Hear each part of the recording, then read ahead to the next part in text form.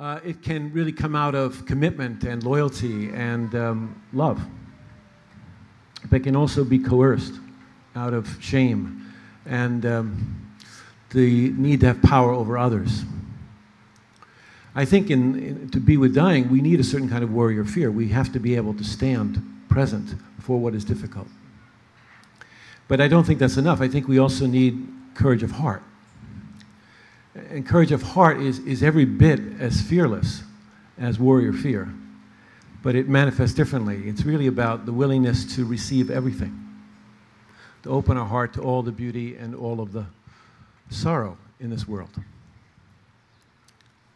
But then there's another kind of fear, courage. I think it's important. It's what I call the courage of vulnerability.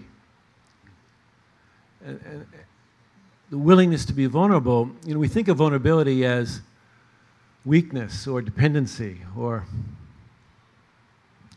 not quite being enough somehow. But my experience is that vulnerability is openness, pure openness, that allows us to be more transparent, more porous, to allow everything to move through us. And I think this introduces us to what we might call the courage of invulnerability, the invulnerability of our nature. Now, when we know this kind of courage, there's no place for the fear to stick, actually. It's like the wind blowing right through us, actually.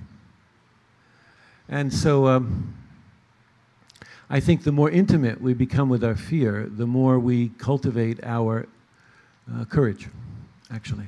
These kinds of courage that I'm speaking of. I don't think it's helpful to dwell in fear, but I think that it's not very helpful to deny it either.